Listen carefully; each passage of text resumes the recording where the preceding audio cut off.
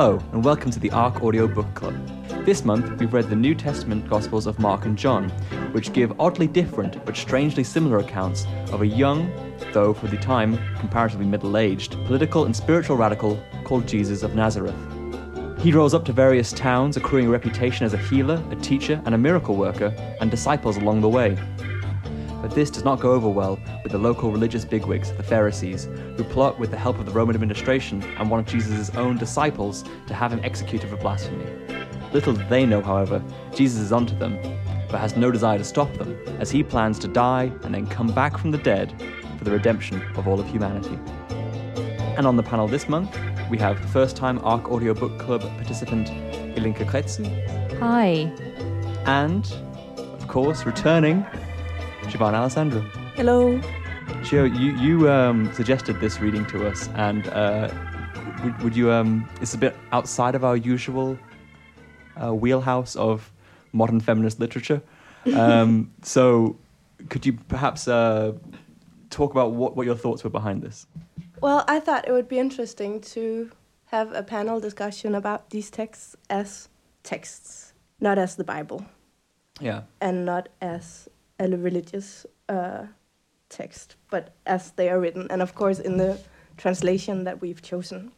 Well, translations, apparently, we have all... Yeah, we have 3 different translations, it seems. And just talk about it, and maybe we will come up with new things. And I have read these texts so many times because I study theology and also just for the kicks. And every time new things pop up. This time when I read the Gospel of Mark, I had not noticed there were so many boats. That Gospel is all about sailing and road tripping. So I was really curious about what our collective brain could come up with here. So it's kind of like this anti-hermeneutic thing. So it's like to read it as if this is not a puzzle to be solved. Mm-hmm. And I had hoped that for you this would be the prima vista, that you wouldn't have read this before. Yeah, I haven't read this before, but obviously from my childhood, there were a lot of these events which are named that I was familiar with, but have not actually read the text before. Yeah, so I was really curious about what you guys would have to say about this. Yeah, this actually was the first time. I mean, I've read snippets before, and they've usually been from the King James's translation of the Bible. And the translation I read was the New International Version, which I do not recommend to anyone, but to anyone really, unless your understanding of English is so basic that you'd be tripped up. It's so spare that it almost doesn't mean anything when you read it. I would struggle to see how one could be convinced by this text. There's no majesty in it. It's almost like a list of events which don't always make sense in their bare bones form. So I read, I think it was the New Standard International Version, which I think is a good version, but also it glosses over a lot. Now, I'm not... I've read it in Greek, in both texts, in ancient Greek, and I'm not a professional or a philologist, but to me it seems as if, especially Mark, was written by a 12-year-old. And you cannot see that from the text here. This English text is a lot better than the Greek is, and they have put in and helped the text a lot and really, glossed it over. Okay. So I think it's a highly biased text. Yeah. I read the New International Revised Version, and seeing that we've all read such different versions, I think it raises a very interesting question of what actually did happen. I mean, how many accounts are there, and who are you? Which words are the ones to believe, in a sense? But that's also with the project itself, because you already have 4 Gospels and a New Testament anyway. So you have, and they, as I said saying in the introduction, that they are oddly different, but also very much the same. The same beats happen in the climax points of the story, but the setups are different. I think Mark gives a much more interesting account of the of what they get called, the signs or the achievements of Jesus, and John just seems to plow on through to those a bit, So I'm curious, which one did you like? Which one did you like the better? I liked Mark better. Yeah? Yeah. Okay. Oh God, I don't know if I have a preference.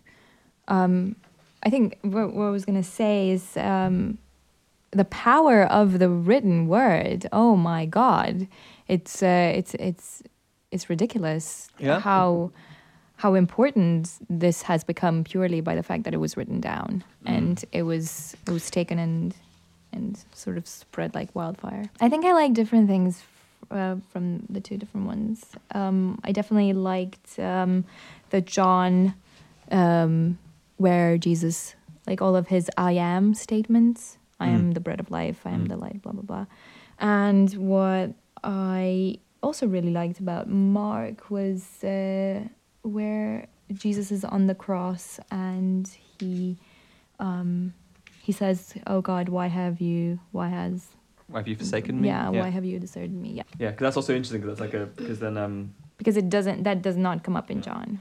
No, which is that you have two different Jesuses in those books, right? You have the very human Jesus in Mark, who gets really angry at his disciples and who makes a big fuss and like verbally abuses his friends if they are his friends, and who gets scared towards the end of dying and of being crucified and all that he has to go through. But the Jesus of John is like this Übermensch who is just like doing everything he has to because he has to, and he doesn't have to tell. Does it say one point? Like he didn't have to, like make himself known to anyone because he knew what was inside humans. Yes. Yeah. And in the end, when he dies, he's even fixing his family relations from the cross. Like this is now your son, this is now your mother, and then boom, he dies. He wills himself to die. Yeah. I also thought that there's quite a powerful passage in John 18:36 where he starts talking about how my kingdom is not of this world. If it were, my servants would fight to prevent my arrest by the Jewish leaders, but my kingdom is of another place. And then this is when he's talking to Pilate, and Pilate says, "You are a king then," and Jesus answers, "You say I'm a king. In fact, the reason I was born and come to this world is to testify to the truth, and everyone on the side of truth listens to me. What is truth?" retorted Pilate. And there's something just really, there's something really, like you say, the kind of Übermensch style thing of like, he just so rejects the possibility of saving his life because the life is so meaningless to him that it's so much about somewhere else. Yeah, and there are these figures in the Gospel of John of like, I am the bread of life, right? So there's bread, and there's light, and there's light. And there are all the times these double things. And the hour, and there's time. Yes. My time has not come. Yeah, but also he obviously knows what's going to happen. And I think that's a very interesting narrative technique used because we read that Jesus knows that he's going to be betrayed. So in no way is the reader of the gospel sort of kept in suspense about, what's going to happen at the end. Yeah. We sort of expect the event to happen. What's also interesting because the entire thing is prophesized. It's a prophesized series of things, which I also want to talk about that a bit later with the performativity of the prophecy. And John is spoiling everything in the beginning, right? He came to what was his own, and his own people did not accept him. Okay, I don't have to read further from this. Know what's going to happen. No, but then he goes through all the things that he achieved while he was alive, and I thought it was really interesting in Mark was the way that this is obviously written for an audience that was not really media trained, because, so you start off by feeding the 5,000, and then the next time you feed people, it's 4,000. Yeah. You'd want to escalate that. And his disciples don't know, like, what are we going to do? How can you do that? Well, you just did it. You just witnessed that he did it like 3 pages ago. Yeah. Why are you asking? His disciples and Mark are so stupid. But they're also quite stupid in John. Yeah. Like this is the thing which that really threw me was in the Last Supper when as it's been beyond foreshadowing, like just literally said, every time Judas, who would betray him, and then Jesus of course reinforcing this by saying to all of his disciples, one of you will betray me, which I think really undermines group solidarity. Yeah. But then when it comes to the point in the Last Supper where he gets the bread and he says, who I give this piece of bread to will be the one that betrays me. He says it to the room of his disciples, and then he gives it to Judas, and then Judas leaves, and then it says the disciples did not know what that meant. Because they thought that he left because he had some money to give to the poor. Yeah, but then he just like, but he just said. This is ridiculous. And I think one thing that struck me so much, and I was laughing, was that every time Jesus said something, the Jews and his disciples were like, what does he mean by, I am the, bread of life? What does he mean when he says he's the Son of God? What does he mean by this? That is also a problematic thing, because I think a lot of confusions could have been avoided. And especially in John, it starts out with John, the Baptist, who, like, they're coming to him in the desert and they're asking him, who are you? And he gives them these really cryptic answers, which is, like, not a very polite thing to do. And it starts out, like, for example, in the Gospel of John, all the dialogues are so strange. Yeah. And it like, everything could have gone smoother, I feel, for everyone. Absolutely. Because if he had to die all along, then, make the best of it. Another point, that if it's a theological necessity for Judas to die, how is that a betrayal? Yeah, but that is a huge point. Because, of course, Judas was necessary. Yeah. And, like, all the good Christians should name their kids after him, right? Yeah. Because, and also, I don't understand the motivations for Judas here. Like, in Mark, it mentions he gets possessed by the devil.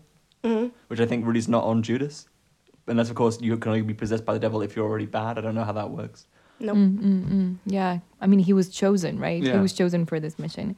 I think maybe the betrayal fits in with the... I mean, this is the hero's journey. This is what Joseph Campbell is talking about. This is typical, there's this guy who's been given this mission and he has to go on this mission. And, he goes through obstacles, but he sort of makes it through. And he has this mentor, which in this case is God. And there must be a betrayal at some point, because otherwise it would not be interesting. But isn't it amazing? Because, now I'm again back to the Gospel of John, but it counts for both of them. It seems as if it was written by a 12-year-old and self-published. And joke's on us, because it is the most published book now. Yeah. And that gives me hope. But then also, like, you have to, it's difficult, because it's also written for an audience that isn't reading books. Like, it's an archetypical story, which then becomes the basis of a culture, which then creates, like, the Joseph Campbell story cycle, as you're saying. It's kind of also, like, just, like, constant reinforcement of Judas who would betray him, and then, like, ridiculous extraneous details, especially in John, of, like, which was near Galilee, just in, like, as an extra, a really annoying addition to a sentence that was very clearly over. And that reading the Gospel of Mark, this time gave me a feeling of, like, this is a road trip, but it's without all the cool things that make me want to go on a road trip. But he's always going somewhere. Like, he has a dialogue and he says something, and then he moved on to a new city. I mean, I kind of, like, I got far more of the dramatic structure in Mark than I did in John. John seems to be like someone had a really crazy few weeks and then tries to give an account of it to the police. And Mark is, like, going down, like, no, this is the stuff that happened. This is the stuff that he did. This is why it's important. Yeah. Because he's helping our dumbasses get into gear on this stuff. Have you noticed how in Mark, every time sort of Jesus says something, he has this, like, warning. What I'm about to tell you is true. This is, That's very Trump, isn't it? Yes. It's like, true that. Do not question what I'm about to say. Believe me. Believe me. But these texts there weren't books at the time. So these were meant to be read out in churches, and they were meant to be for the poor people. Doesn't Jesus in Mark, doesn't he have, like, a moment where he says that rich people are it's easier for a camel to get through a needle than it is for a rich person to get into heaven. It's also the nice thing where the guy says, I've lived a whole life without sin. And then Jesus says, in that case, give away everything you own to the poor and live in quiet reflection. And he goes, oh, I won't do that. No, of course you won't. Wow. And it's like also, like, that kind of ridiculous catch-22 of situations. Like, I've not done any of the sins. How about the platinum plan? But I think, yeah, of course, that highlights that his other sin is his inability to love his neighbor, right? Yeah. Which is... Yeah. Which apparently this is also where like hell really gets introduced. Oh, wow. It's not like a big thing in the Old Testament. No, but there was the Sheol, which Right. was the underworld, kind of like Hades. Okay. And over time, it became more and more individualized, and it was like sort of like a waiting room, but it also had pedagogical effects or merits. So yeah, the motive was known. Okay, good. But I mean, this is I always had a strange relationship between God and the devil. Like they're enemies but friends who work together on some projects. I'm also a little bit confused about that. Do you have an answer? Is that No, I don't know. Is that a debate that's ongoing? I actually don't know. What I found really interesting is that in Mark, when he was expelling the devils out, Jesus asked the devils not to mention his name. That he Yeah, and that's in Mark, and that's called the Messiah's secret. Okay. Which is a strange thing. And some theorists have argued that he didn't see himself as the Messiah because he didn't want it to be known. But then he changes at some point, and he performs a miracle, and then he's okay, you can go and you can go and tell people. But then he goes back to like the devils must not spread the word that I am the Messiah, which is so weird. Is it because he keeps talking about this? My time has not come. Yeah. It seems like not just that he has to die, but at the precise right moment, which apparently is Easter. Why? In my translation, when Jesus is on the cross and he's In which one? and this is in Mark when he's talking about when he starts saying why have you forsaken me? For some reason it gives what I assume is the Eritrean, the Aramaic. Is it Hebrew? No, Like- it's Aramaic. Aramaic. Eloi lema sabachthani. Sabachthani. Why is that the only sentence, like one of the only sentences quoted? There's in, also Talita Kum, right? yeah. There's like two examples, but I don't know why those are left in the original. Like it seems really strange and arbitrary. But isn't it because this is written to the Gentiles, and he has to translate it so they know what it says? Okay, so he's addressing it to the Gentiles, so he's not saying it in Hebrew. I think so, Yes, I think so. I'm pretty sure. I mean, the Gospel of Mark is widely believed to be the first of the Gospels. Okay. The shortest. The Gospel of John is believed to be the last. I think that Mark is addressed to the Gentiles. That's really interesting because I read John it's read to me like I'm missing something. I read that first and I was like, I'm definitely missing stuff here. I don't know what's going on. And so it does read like there's meant to be a lot of prior stuff going on, whereas when you read Mark, it's much clearer. And explained. Yeah. But it's also like, I don't know, it becomes sort of like the tagline, I guess. I mean, Eloi, Eloi, lema sabachthani. Everybody sort of knows that, right? And it's become like McDonald's. I'm loving it. Oh, yeah? Does people know that? In the Aramaic or just like the phrase in English?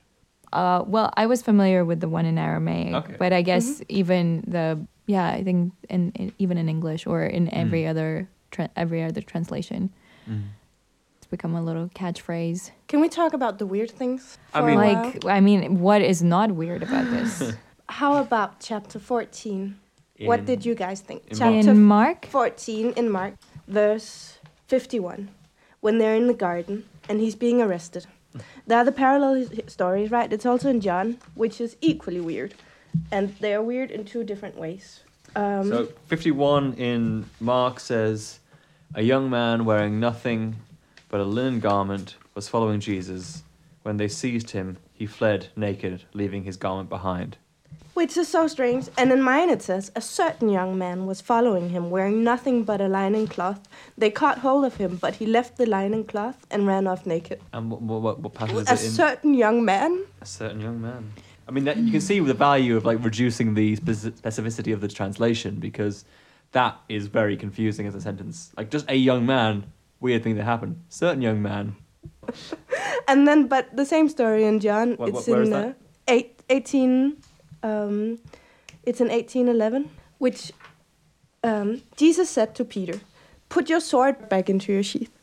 Is Peter walking around with a sword? Isn't he a poor fisherman? Why is he armed? Well, this is also Is he like a gangster? I mean, there's like prior to this, there's like the whole And thing. it's also a little bit like from the podcast called My Dad Wrote a Porno, right? There's that scene where she's walking around in a labyrinth and she's talking to a guy, and suddenly you hear that he was wearing nothing but a red thong, like which he had apparently done for the entire time. Wasn't there previously there's a mention of like it's really clumsily introduced, at least in mine, which is like where he gets the sword out then and it Simon says like Peter, who had a sword, drew it, stuck the high priest's slave, cut off his right ear. Yeah. Has he been walking around with a sword this entire time? Well, I mean, like Isn't that strange? He's a poor guy. He's following this. It might not be a very good sword. It might just be He like can cut off an ear. Maybe he's That's an afraid. okay. He's afraid. He has this, he's got this mentor guy who keeps saying, "Guys, I'm gonna die, but don't worry, everything's gonna be cool. I'm gonna die really soon, but don't worry, everything's gonna be cool." So I think if you've been walking around with him for a few years, then you're like fucked up now. Your trust in people and like the future and everything is and not as it ought to be. And also you're ammoing yourself. And you're like you don't know whether to believe him, but like whenever he says "trust me," and then he like makes a blind person able to see, you go like, I don't know if I can not trust him.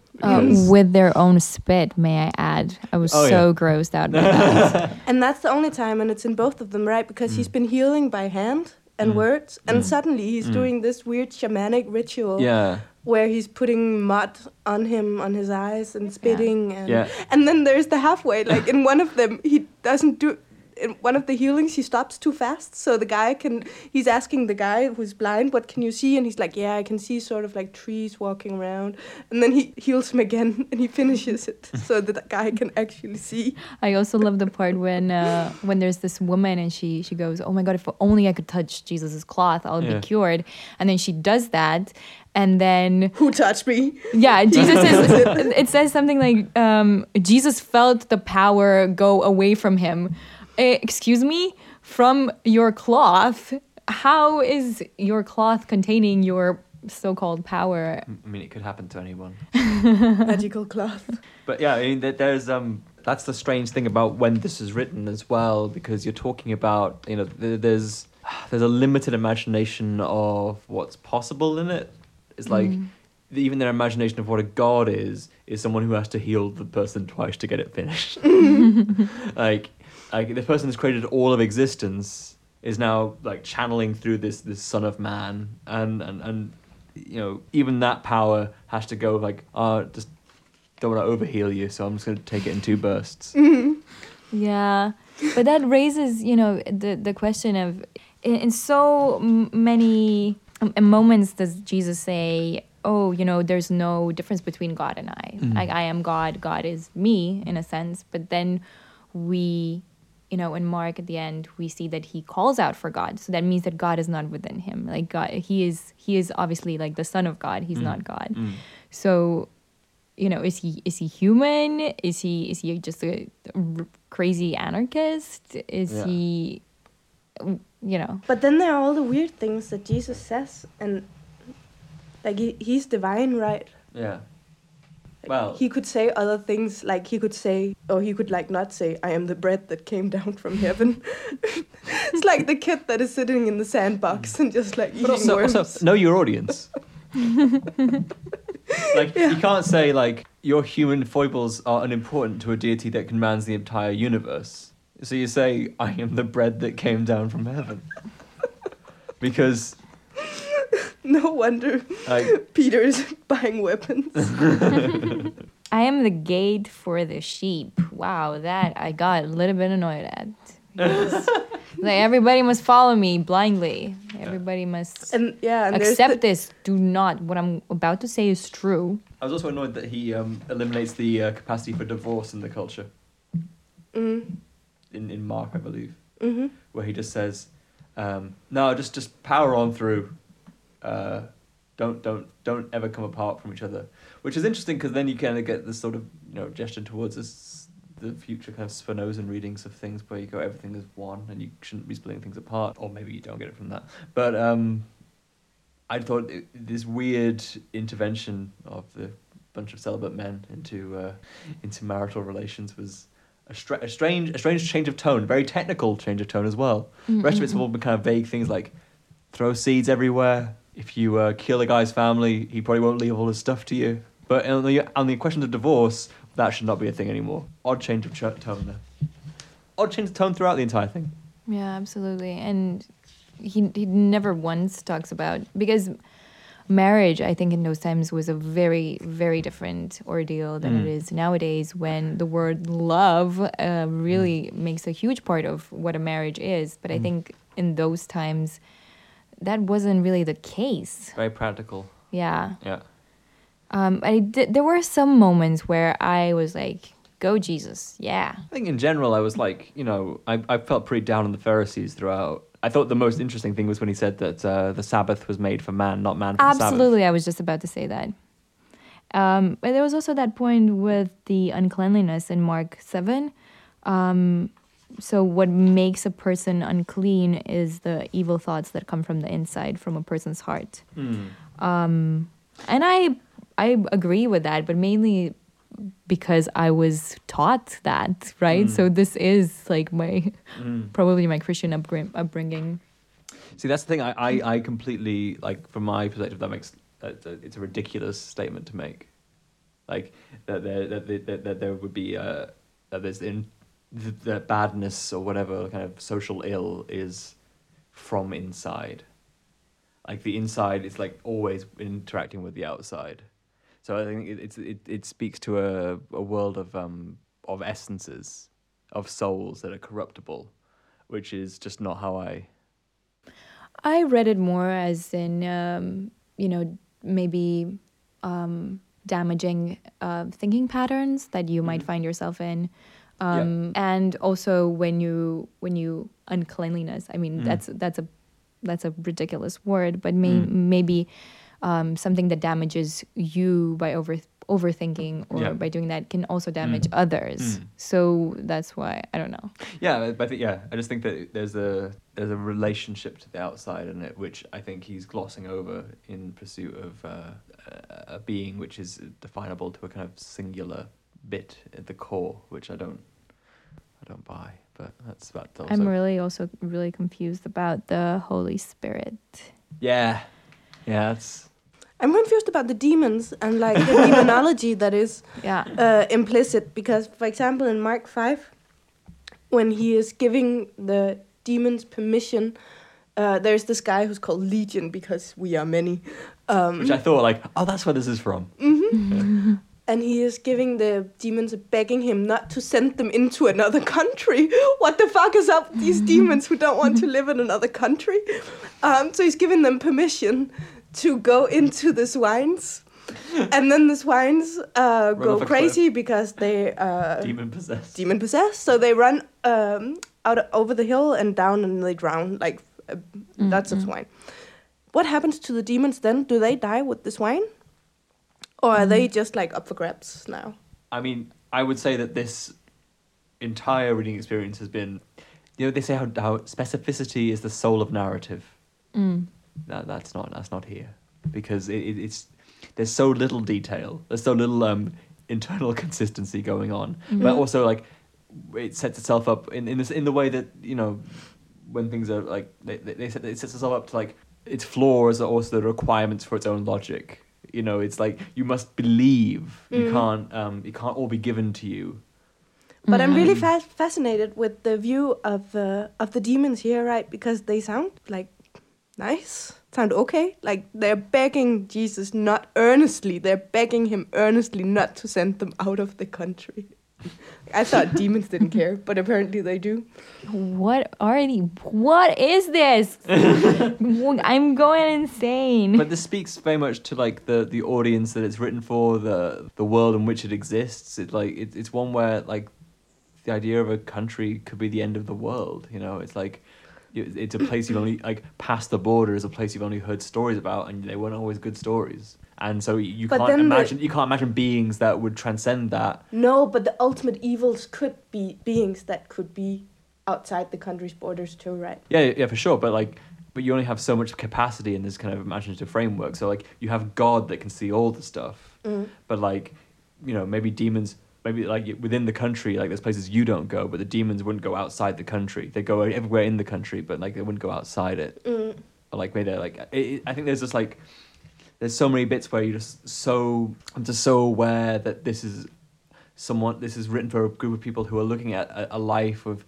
incredibly warm-weathered toil, suffering, unexplainable diseases, and then it being over before it even really began. Yeah, absolutely. I was appalled at the failed miracle that Jesus had with the epileptic kid, what I would read as an epileptic child.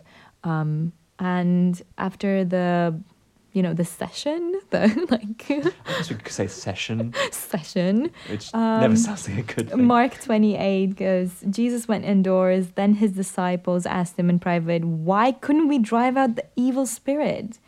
Mark 9:29, he replied, this kind can only come out only through prayer.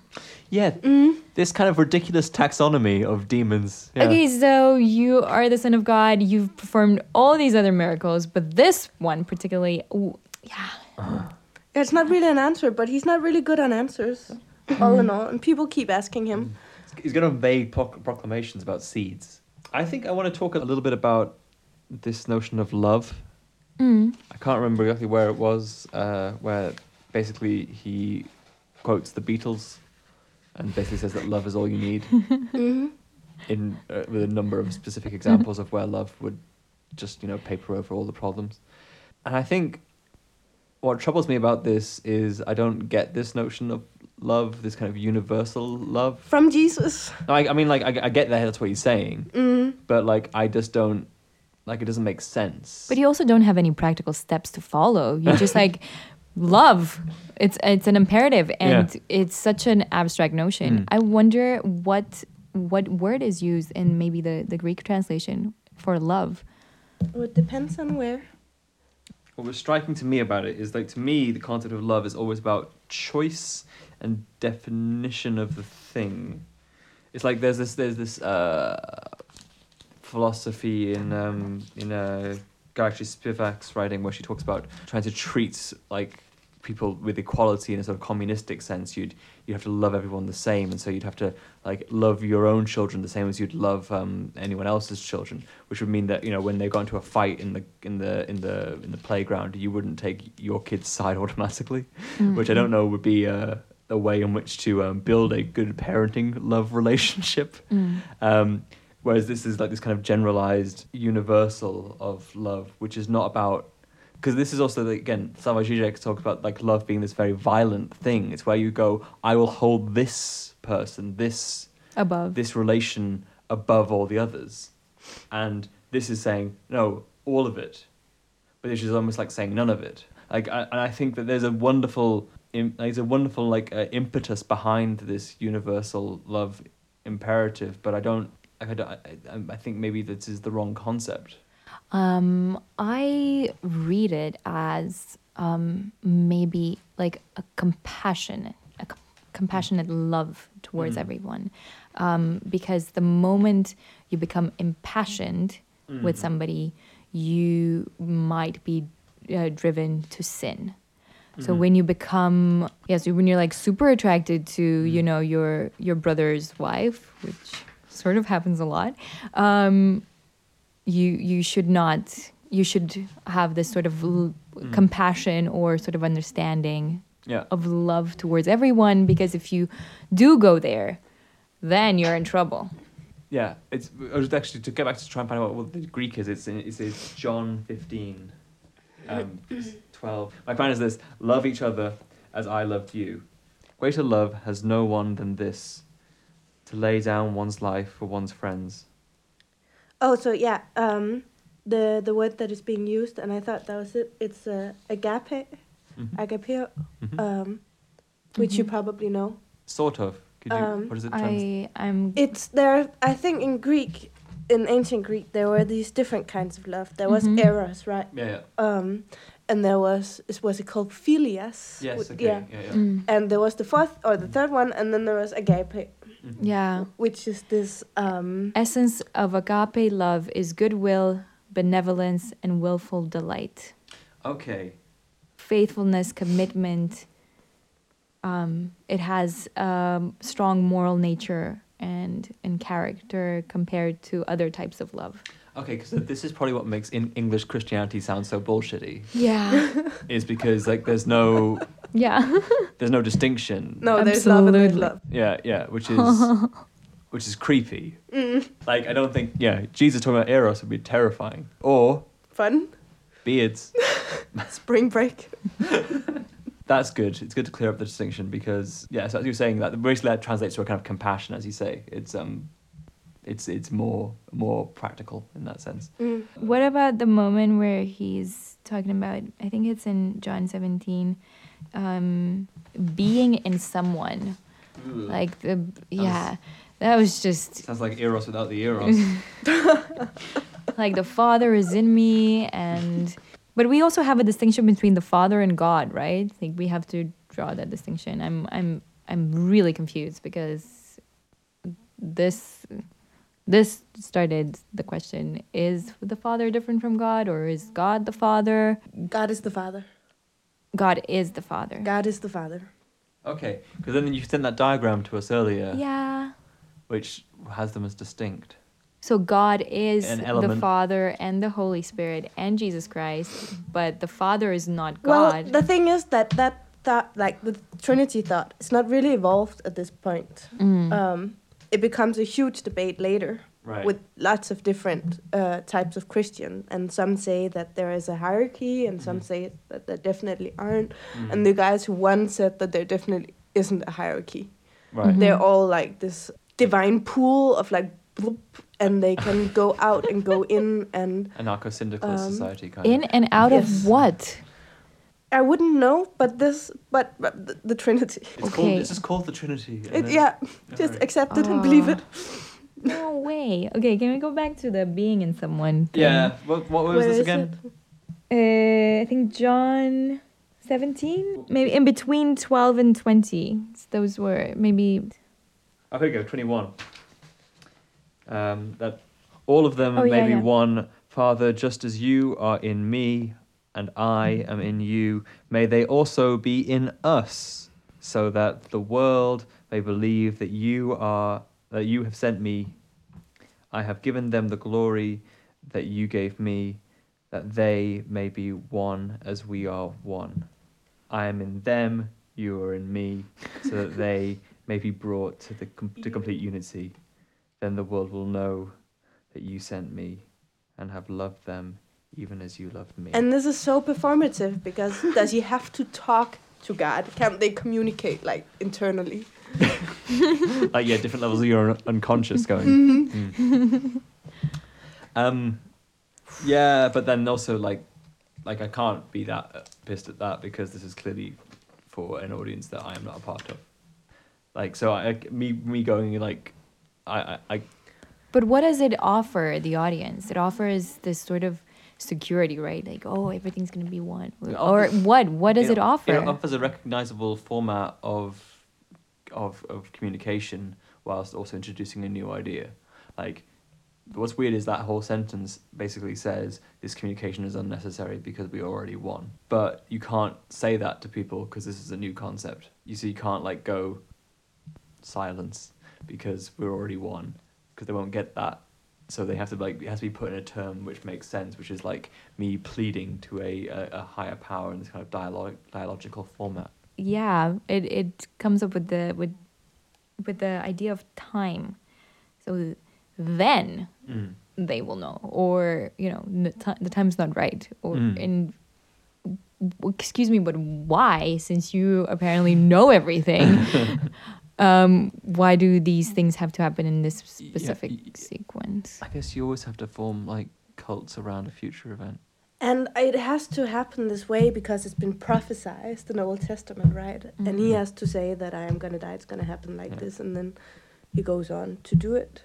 Yeah, and it also bothers me that he can show that that it's very important that he dies voluntarily, and that he is in command of how it happens. It happened so that the scripture would come true. Okay, so these things, everything has happened just so that the scripture would come true. I mean, we just want to make sure that, there's some continuity in this thing that we started. Again, this is writing to an audience that is not really aware of text begging the question. But do the stupid disciples become the image of the reader? Like not understanding anything? Yeah. And is there ever a first reading of this text? Because it keeps on anticipating that you know everything. Like, and this was Judas, the one who later betrayed him and all that. When Mary Magdalene just suddenly shows up. Mm-hmm. But everyone just suddenly shows up. Like John the Baptist just suddenly shows up and starts talking. Yeah. It's amazing, like the fight to get this translated into English, which resulted in so many people being murdered through like people being burnt for daring to take it from Latin. The idea that taking it into English made it less mystifying. It doesn't bear out. Like stuff just seems to be happening, and it's only with a huge theological project around it that you can make sense of any of it. There's absolutely so much intertextuality. Yeah. You cannot say that, if I just read the Gospel of John, I'll figure this out. There is like so much reference to the Psalms and the scriptures, and if you want to get something sort of validated, like, what does this actually mean? You have to go through all these other books. Yeah. Which is a fascinating kind of like device of like again, in a similar way to when we were talking about the vegetarian, almost like the central figures, the central ideas of the text exist in the negative space created by the fractured accounts that surround it. Which I would like a little bit more from my divine saviour. Thank you very much. Yeah. But then, of course, you have to make that leap. That's the whole faith thing. Yeah, and believing is not about the text; it's about the actions, right? And not how it was written, unfortunately. Like if I became religious, it would, I would want a better text. But then, like, that's the thing. But then that's the thing is, like, the text says that believing is about actions and not about the text, which excuses all the flaws in the text. But John 21:25, Jesus also did many other things. What if every one of them were written down? I suppose that even the whole world would not have room for the books that would be written. I thought that is a very myopic understanding of space in the world.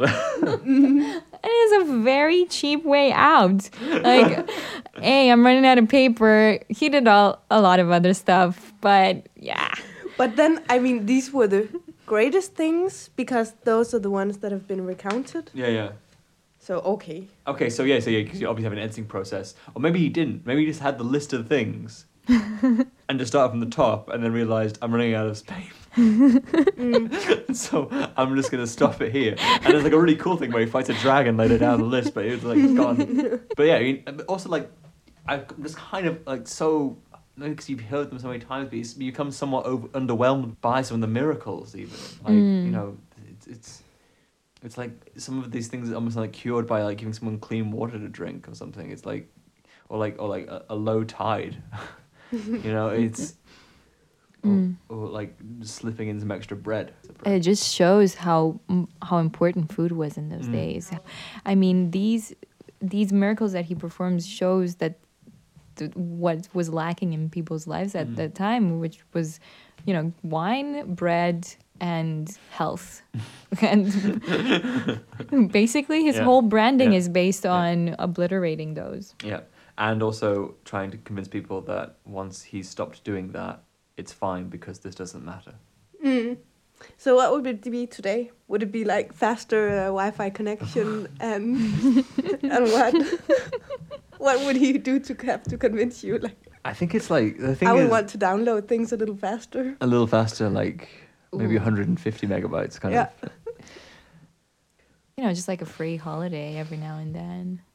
I think I think the problem is our conception of being now is so different. Like, I think this is a story that makes sense if your life is characterized by meaningless suffering. Or maybe it's super ironic maybe this is like the biggest joke. By authors whose name are not even on the text. Mm-hmm. We've covered one other author of such prominence previously, and that was Ayn Rand. Mm-hmm. Mm. And her conception of reality being radically atheistic, being radically individualist, is like, you know, it's in diametrical opposition to weirdly the same audience that's currently reading this book. And this is totally fascistic, because you follow him or you die, or at least you don't get eternal life, which is what it's all about, right? That's where the payday comes. But yeah, maybe I hope it's for the lot. Like they got together and was like, gotta write this. Look what I write. Look what I wrote. I was in this cave. It's insane. Having read this, you're thinking, how did this get so huge? It's like Justin Bieber. I mean, I think it makes perfect sense how it gets huge, because it basically tells you that your suffering is fine, and also not forever. I think the problem is that it's not meant to be read as a text. It's meant to be read as the shreds of evidence we need to prove a point. Joe, you had an interesting theory about the influence of this text, which goes way beyond like our standard kind of story structures. And I think maybe before we wrap this all up, should we? Yeah, I mean, it's quite obvious from the Greek text that Tao Lin is very influenced by the New Testament. Also, from the Greek text, there are all these repetitions, and like it's way more deadpan. For example, in the Gospel of John, every time someone says something, it says, "He answered and said," and it's every time. And it's there a lot of times. And now, because I'm spaced out on painkillers because I have the flu, I forget what it is in Mark, but I'm going to find it for you. Every sentence in Mark begins with immediately thereafter or and then.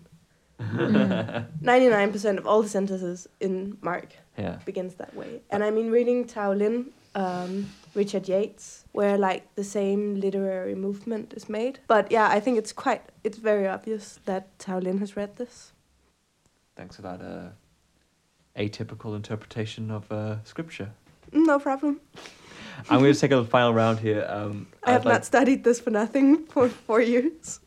I wait to see your newest reviews of Tao Lin, where his newest work, where you will compare it to exclusively to works of ancient Greek. Mm-hmm.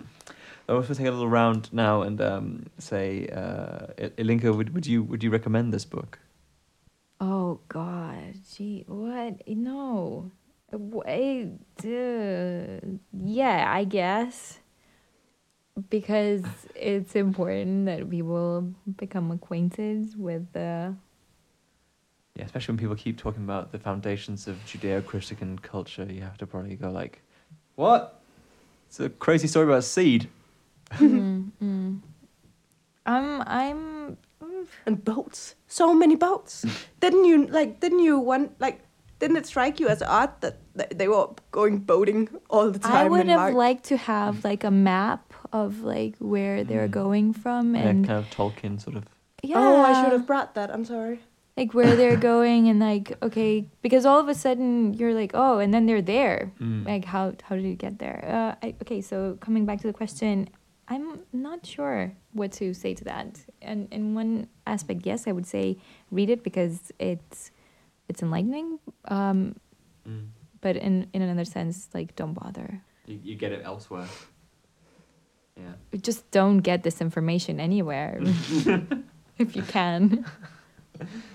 Gia, how about you? Would you recommend this? Well, I recommended it to you guys, so I have recommended it. I think I'm going to keep on pushing it to people. But I mean, maybe not like the first one I'm going to suggest people read when they ask. Let's go by Ben Lerner first or something. Yeah, maybe Chris Kraus or Eileen Miles. Ease them in. Yeah. Collecting souls that way. And then, boom, the 5th time they ask. Oh, you like that book? Try this one. Yeah. Yeah, I think I definitely would recommend it because, like, so many of the assumptions that we... Like, it's interesting to read the text where so many things that we kind of assume are, like, basic morality, which we want to try and question, like, to read a text where they are being asserted in a kind of first time, is interesting. To see how you have to make the case out of nothing it's as you say, enlightening. I guess also the reason for the entire subject that you study. Mm-hmm. I think it's really cool that you can read it online. Just putting it out there. This is not a little old book that I was flipping through. This was pages. Okay, well, thanks for listening, and join us again next month where we'll be discussing Chris Kraus's follow-up to her delayed sensation I Love Dick, Aliens and Anorexia. Yes. Cheers. Bye. Bye-bye.